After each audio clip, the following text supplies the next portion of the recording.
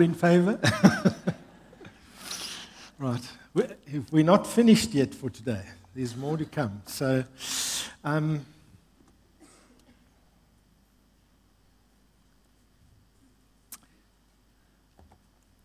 we come to speak about the Christian faith, there is one important issue on the heart of God, and it's the words, how to.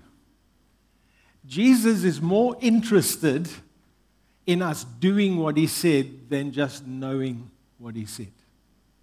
In other words, how to live by faith, how to hear from God, how to live by the Spirit, how to make disciples. And isn't it interesting, if that was so obvious, then Jesus wouldn't have bothered to give us any instruction on these things.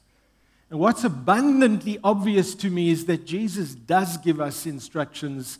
Jesus does speak about the different aspects of the Christian life from a how-to perspective. When you go to John chapter 15, Jesus describes the Christian life in a very interesting way. He uses a very interesting analogy. He speaks about the Christian as being somebody who's like a branch on a tree that bears fruit, or a vine.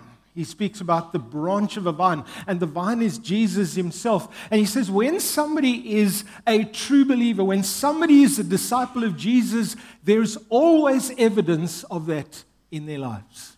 Always. So let's read what he says, because in John 15, Jesus makes some very interesting statements that I want us to look at this morning. So he says, "Remain in me, and I will remain in you. No branch," talking about us, "can bear fruit by itself. It must remain in the vine. Neither can you bear fruit unless you remain in me." And then he explains what this vine, he says, "I am the vine. You are the branches. If a man remains in me and I in him, he will bear much fruit. Apart from me, you can do nothing. If anyone does not remain in me, he's like a branch that's thrown away and withers, and such branches are picked up and thrown into the fire and they're burnt. If you remain in me and my words remain in you, ask whatever you wish and it will be given to you. This is to my Father's glory that you bear much fruit, showing yourselves to be my disciples." Now, when we come to what we've been reading over here, I don't know if you've noticed that Jesus makes a statement that is quite challenging for us as a generation of believers. It's in verse 7, if we can go to that. He said, "If you remain in me and my words remain in you, ask whatever you wish, and it will be given to you." And when I read that, the immediate thing that comes to me, that's not the experience of most believers.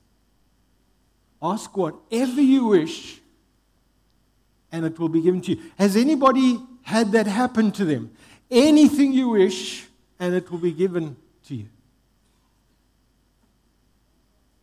I think that's quite a thought-provoking statement, because if that's not happening, and if we believe that the words of Jesus are true and trustworthy, in other words, he's not exaggerating in what he's saying over here, then the only thing that you and I can do is go back to what he has said, because he said, "If my words remain in you, ask whatever you wish." So in other words, the only thing that we can do is go back to what he said so that we can discover why we are not seeing these answers to prayer. And you know, there's only one prayer Jesus ever taught his disciples to pray. We call it the Lord's Prayer, which is really not quite right, because Jesus never needed to pray for forgiveness. It's more like the disciples' prayer. It's probably a better thing to call it. It's the disciples' prayer, and it's the one prayer that Jesus taught his disciples to pray, which works every time. Here's the beautiful thing. So let's read about it. And we're going to read Luke's account. And Luke's account is probably the shortest account of the Lord's Prayer. As you read it, you're going to see, well, there's a lot of things left out compared to what I learned at school when I learned the Lord's Prayer, or wherever you did learn it. One day when Jesus was praying in a certain place, and when he finished, one of his disciples said to him,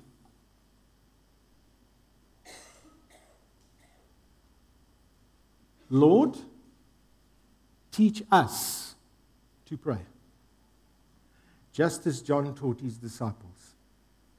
He said to them, here's Jesus' response to the request, when you pray, say, Father, hallowed be your name, your kingdom come.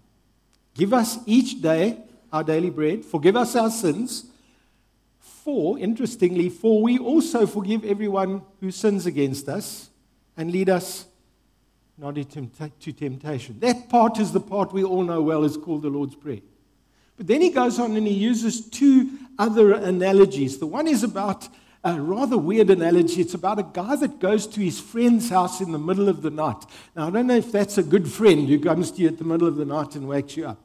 But that's what he says. So he says, then he said to them, suppose one of you has a friend, and he goes to him at midnight and says, friend, lend me 3 loaves of bread, because a friend of mine is on a journey and he's come to me and I've got nothing to set before him. Now, we need to understand in the Middle East, when you made bread, you ate it all on the same day because it would have been off by the next day.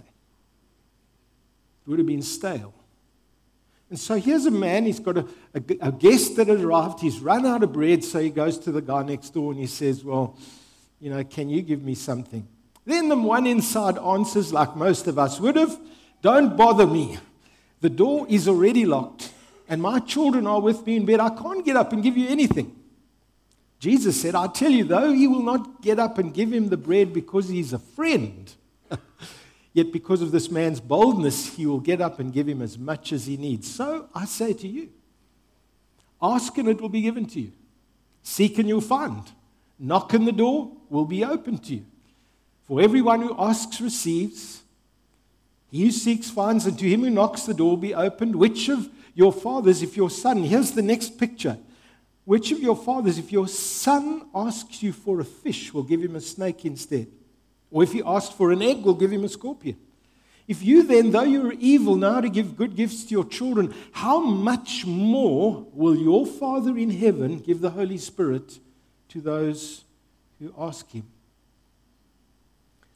And so as we come to this section of Luke, we discover Jesus' disciples doing a very interesting thing. Lord, teach us how to pray. I want to ask you all a question here this morning. How many of you have ever been properly taught how to pray? Put your hands up. 1, 2, 3, 4. Where did you learn to pray? By listening to other people, huh? I remember coming to Connect Church here for the very first time, and there's a phrase, a cliche that I picked up that all the pastors used to pray, and it took me quite aback because I wasn't used to it. And they said, thank you, Lord. That's how they would start praying, always like that. And I realized here was a kind of culture of prayer that people had kind of picked up that phrase, and so whenever they started praying, or you could be sure they were going to start off by saying, thank you, Lord, because that's how people were learning from one another how to pray. It's just a phrase that they learned. And when it was bad or good, it's just a phrase that people learned. And many of us have actually learned to pray by listening to other people. But when Jesus teaches, and for want of the word, I'll use the word the Lord's Prayer because we're all familiar with that terminology. But when Jesus begins to teach on the Lord's Prayer, he's not just wanting us to know it off by heart. By the way, how many of you know that off by heart? Things are looking up. He's wanting you to know this is the prayer that he gave to his disciples so that they could learn to pray. It's a teaching tool. And it's good to know it off by heart, but it's more than that. It's a tool that he uses to teach people. And the first thing that he begins to teach them when he teaches this Lord's Prayer, he says, you need to begin with God. Always. You need to begin with God. So the disciples, they come to Jesus and they overhear Jesus praying. And as they overhear Jesus praying, they say, won't you teach us to pray? Because they wanted to learn to pray like he could pray. Now, what you need to remember about these Jewish men is they all knew how to pray. There wasn't one of them that hadn't learned how to pray. That's because that's what you were taught. If you were part of a Jewish family, you were taught how to pray. So it wasn't that they were coming to Jesus and saying, we don't know how to pray. They said, when we listen to you praying, we realize we've got a lot to learn about prayer. And so they come to Jesus and they say, won't you teach us how to pray? And he teaches them to pray by saying, okay, let's start with God first. Now I want to share something with you. One of the most valuable things that you can do when it comes to praying is start with God. Because something happens to you when you start with God. Something happens in my heart when I start with God. When we go to God as Father and we go to God as the creator of the heavens and the earth, doesn't it put everything else you're about to ask him into perspective?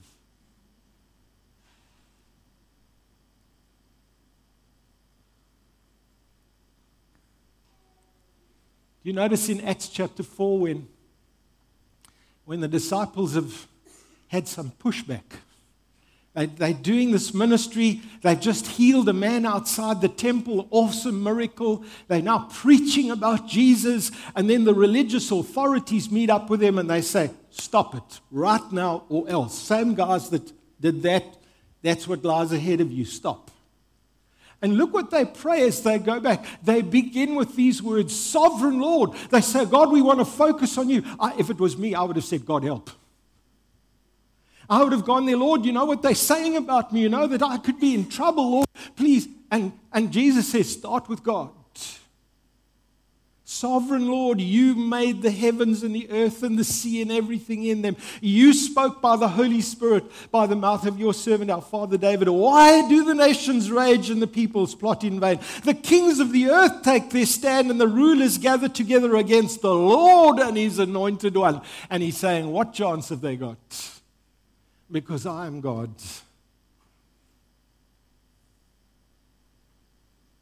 And then Jesus said, and when you pray, I want you to remember that you speak to me as a father.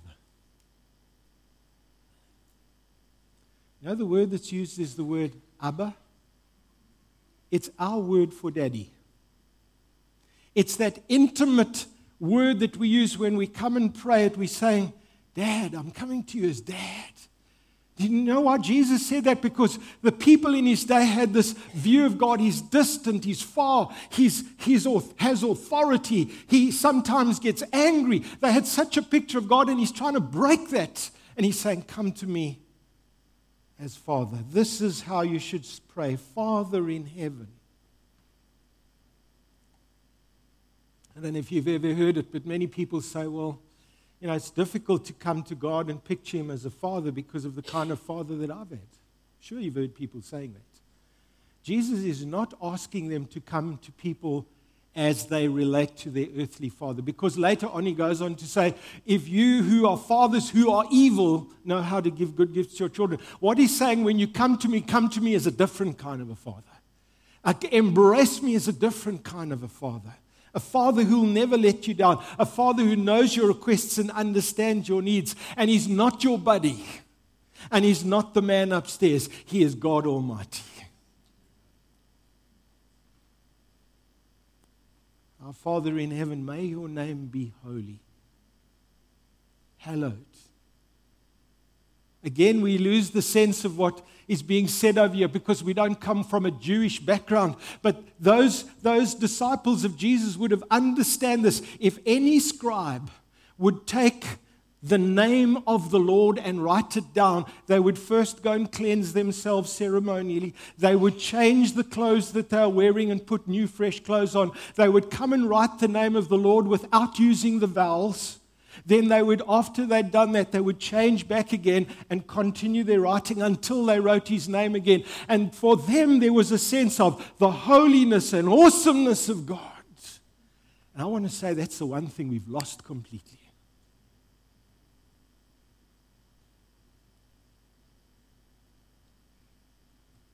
And then he said, pray, your kingdom come, your will be done. Where?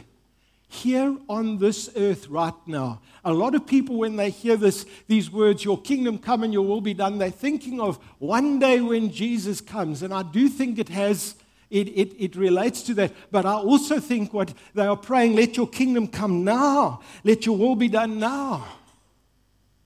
And we've got a beautiful example of this in Jesus' life when he's in the Garden of Gethsemane. Listen to how Luke spells it out. Jesus went out as usual to the Mount of Olives, and his disciples followed him. And on reaching the place, he said to them, pray that you will not fall into temptation.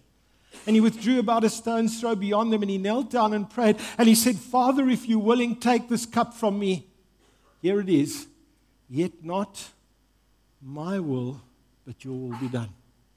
I want you to have this picture this morning. Jesus says, start with God.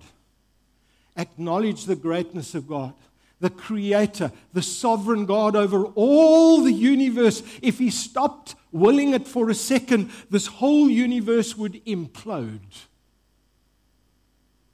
And then he says, and when you pray, your kingdom come and your will be done. And this is what he's saying to the disciples. When you pray like this. You submit your will to him. You humble yourself before him. You say, God, what you know is best for me. I submit myself to that. You see, our problem when we pray is we want to help God. We want to give him some suggestions. We want to tell him how we want him to do things. And friends, I think the key thing with God, he's a good father and he knows what's best. Therefore, we submit ourselves to him.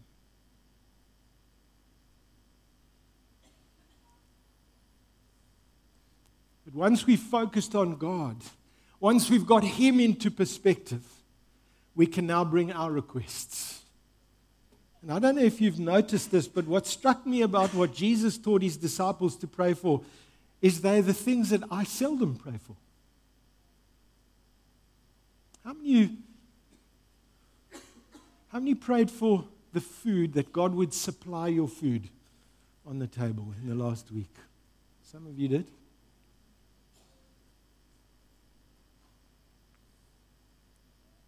Give us each day our daily bread. Forgive us our sins.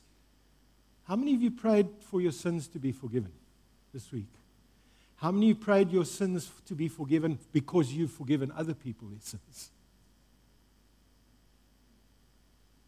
Lead us not into temptation.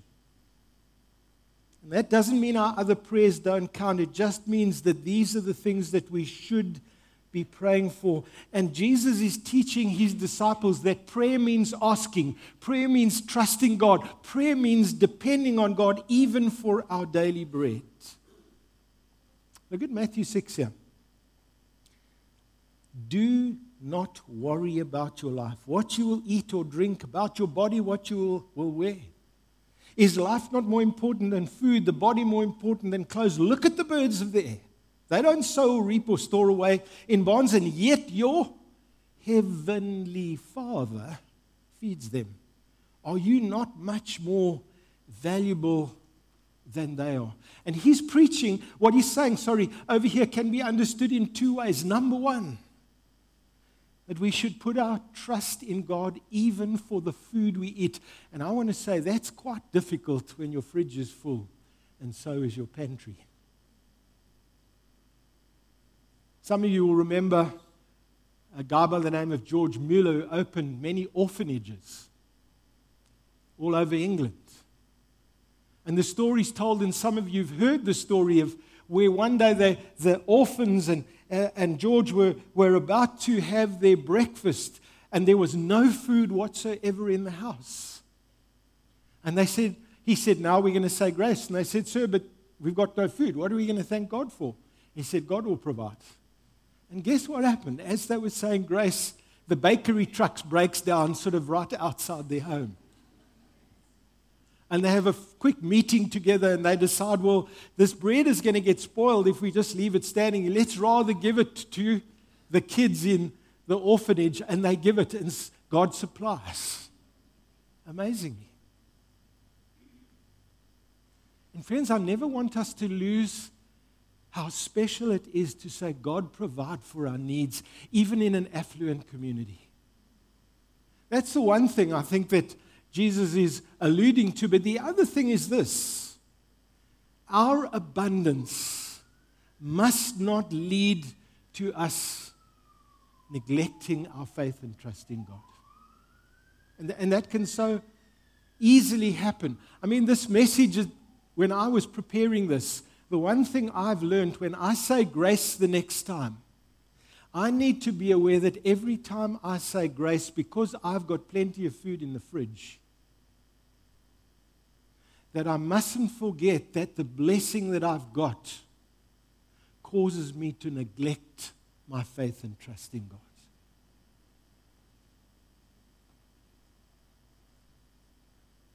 But then Jesus goes on. And he says to his disciples, you've got an ongoing need for forgiveness because there's ongoing sin. Forgive us our sins, for we also forgive everyone who sins against us.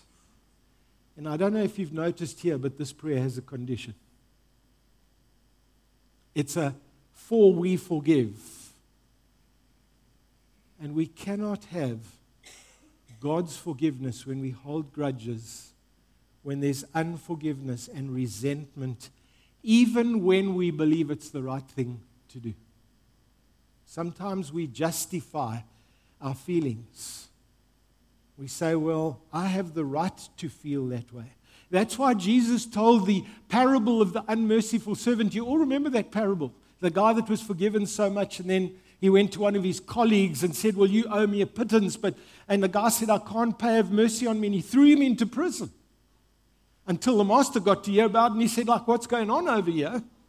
You're not prepared to forgive that guy and write off his stuff. I forgave you so much. Into prison. And the point that he's making is, in the kingdom, forgiven people forgive. I don't believe forgiving people means we condone people's behavior. I think what it means is that we will not allow what they have done to bring us into bondage because of unforgiveness. And you know what it does? In our ministry, our living free ministry that we do, and deliverance ministry you do you know one of the single biggest obstacles in people's hearts is unforgiveness to the work of the Spirit?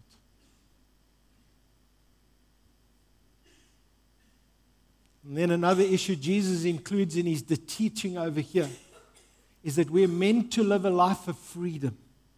Lead us not into temptation. I wonder why he said that. Could it possibly be that every single one of us here this morning struggles with temptation? Anybody that doesn't, please come and give me your secret afterwards. But we all struggle with temptation. I want to point out some of the bigger ones. It's the temptation to prove that we are worthy of God's love. People feel, Christians are always feeling unworthy. It's sometimes the temptation to prove that God will be faithful to what He's written in His Word. That song that we sung earlier on. It's the temptation to believe that what the world has to offer is better than what God has done for us. And we need to pray these words. Matthew 26 says it, watch and pray that you will not fall into temptation, for the spirit is willing, but the body is weak. Do you remember what happened to Ananias and Sapphira? They were believers. They ended up lying about their giving because they fell into a trap. You know what? The end result wasn't pretty at all. I want to ask you this morning, and it was just a sense that I had after I'd preached at the 8 o'clock service. The sense that I have is, what's holding you back this morning? What temptation are you facing today that's actually holding you back? Because Jesus said, pray this morning that you will not fall into that temptation. And the idea of praying that is God will deliver you from that.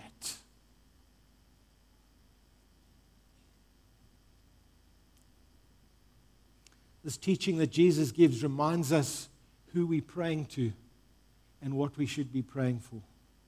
But the trouble is, very often when we talk about the Lord's Prayer, and I'm sure some of you have heard sermons on the Lord's Prayer before, we often separate us from the words that follow, from the teaching that follows, and we lose the full impact of what Jesus is teaching over here. And I think there's three things that we can learn from this. Number one, we should expect God to answer our prayers. Well, especially this prayer.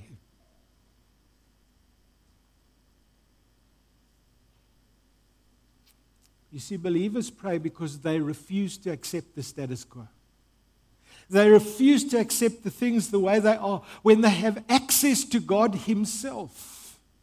You know what I would have loved to? One prayer meeting I wish I'd been at is the prayer meeting in Acts chapter 12 when it says Peter was kept in prison, but the church was earnestly praying for him.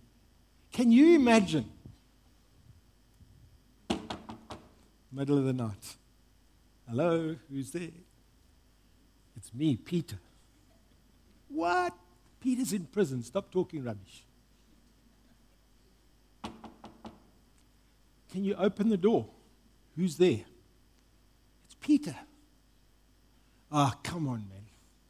You expect me to believe that he's in prison? Please open the door. This is Peter. And they open the door. And imagine, they get him inside and they say, how in the world did you get out of prison? And said, you won't believe this one. He said, you know, I was sitting there in the middle of the night and an angel appeared to me. Wow. And then, and he said, you know what? Miraculously, my chains fell off. Wow. And then you won't believe it. The door opened while the guards were standing there and I walked out and nobody touched me. Wow. You see, that's what happens when people believe when they pray that God's going to answer. There's going to be a shift that begins to take place. The second thing we discover is that we need to keep praying to get an answer. I thought about that quite a lot because Jesus tells the story of a friend in need at an unearthly hour of the night. And the whole point of the whole story is here's a guy that refused to give up. And I thought to myself, I wonder if that is true about me, if it's true of me. And I thought about this. When we really mean business with God, we will not give up. And the point Jesus is making, we actually often do. You know why? Because we live in an instant society. You know why? Because we sometimes don't have the spiritual stamina to push through. And he's not talking about long prayer meetings. What he's talking about is, I won't stop asking God what I know is according to His will. I remember, and I think I showed you maybe some months ago, just a video clip of Francis Chan. And for the first time in his life, he ever saw God doing miraculous healings in his church. And you guess what they'd done for the night before that? Had an all-night prayer meeting. And he said, after an all-night prayer meeting, for the first time as a pastor in all my years, I saw people I knew in the church. I knew they weren't lying. I knew they weren't cheating. He said, I saw 11 people miraculously healed because the church had been at prayer. And we keep on asking.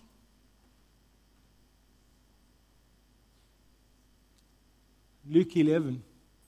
And I put it there so you can see the, go back one, please. So I say to you, ask, and here's the sense of it. It's the continuous. Keep on, keep on, keep on seeking, keep on knocking. How many of you have given up? And you're saying, God is saying to you, push in, press on. If you mean it, you will.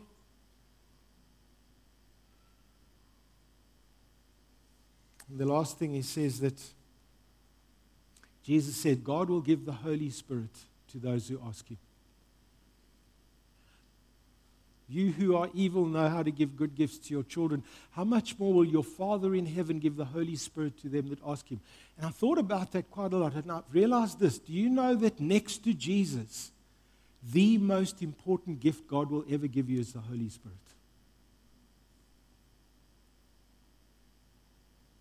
Remember when Jesus spoke to the Samaritan woman?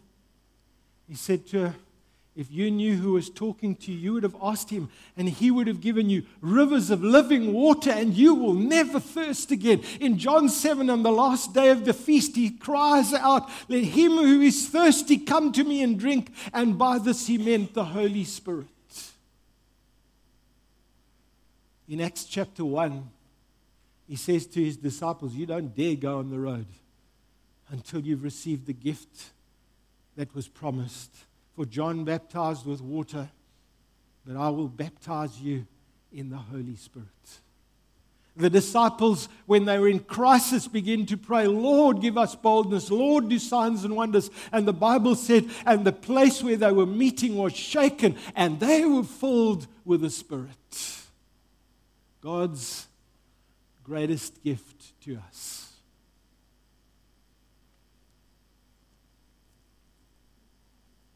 I want to add this before we wrap up.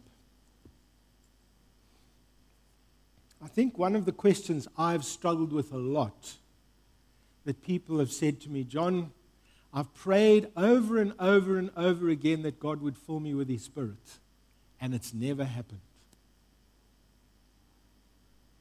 And I've realized the great error that we fall into is we're all waiting for some kind of feeling. Friends, you don't need a feeling when Jesus has promised something. We pray and we believe because He has spoken. And here's the test. If you really want to know that you've been filled with the Spirit, then there's two simple tests for you to take. And it's not the test of feeling. Number one, ask yourself this question: what's God doing in me? It says, and the fruit of the Spirit. Love, joy, peace, patience, kindness. What's God doing in me? Friends, I've become so conscious of what God is doing in me because I'm interrogating this issue of the Spirit in my life by looking at in the right place. And you know, there have been times I've been like ecstatic and I could have felt like I was walking on water. And there are other times I haven't felt like that, but I've never doubted the Spirit's been at work. What is God doing in me? And the second thing is, what is God doing through me? It says you'll receive power when the Spirit comes on you. God will give you gifts. There'll be a manifestation of the Spirit, Paul said. God will work through you. Those are your two tests at the end of the day. I've seen many people have feelings and it's changed nothing. I've seen many people prayed for and it's transformed their life. And the key thing that we want, God, are you doing something in me? And God, are you doing something through me? So I finish with that. But I sense this morning what we want to do is we really want to pray for people where you're saying, God, that's my desire. I'm asking for the Spirit today. I'm asking for the ministry of the Spirit in my life. I'm praying that I'll be filled with the Spirit. I'm asking God to empower me afresh. I'm asking God for greater boldness. I'm asking and saying, Lord, will you fill me this morning? And friends, I want to ask you this right now. What temptation are you facing that's holding you back? What's holding you back? Are you worried that God might do something that you didn't expect? Are you worried that God will just come upon you in power? Well, I don't think that's really worth worrying about. And so as we wrap up, I want us just to ask this question. What is God wanting to do in your heart today? What are we going to ask God for this morning? What are we trusting God will do by His Spirit in your heart? Phil, I don't know if you want to pick up on that.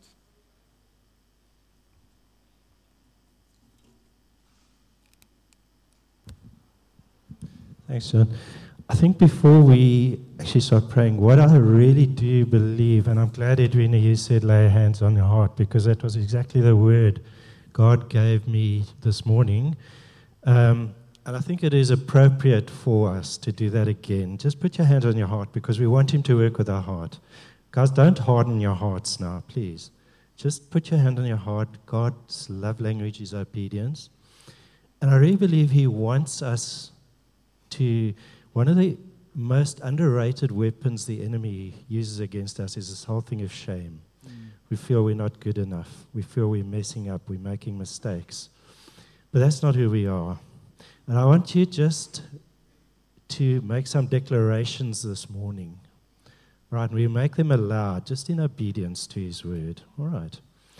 And I just want you to say after me, I am a new creation in Christ. Old things have gone, and new things have come. There is now no condemnation for me, because I am in Christ. Greater is He who is in me than he who is in the world. I can do all things through Christ, who strengthens me. I have the mind of Christ. I can know what the Lord is saying to me. I can hear what the Lord is saying to me. I am free from guilt. I am free from shame. I am free from condemnation. My life is hidden with Christ in God. Lord, as we speak these truths out, we make a declaration this morning. This is who we are. This is our identity. And when shame attacks our identity and says we are none of those things, we take a stand by the blood of Jesus, that we are all who you say we are. And we stand on that, Lord. We stand on your power. We stand on your might. We stand on the fact that love, your love is shed abroad in our hearts by the Holy Spirit who is given to us. That is the truth we stand on this morning. Blessed be your name, Lord. We praise your name. We worship you. We glorify you. You are the King of kings. You are the Lord of lords. You are the great I am.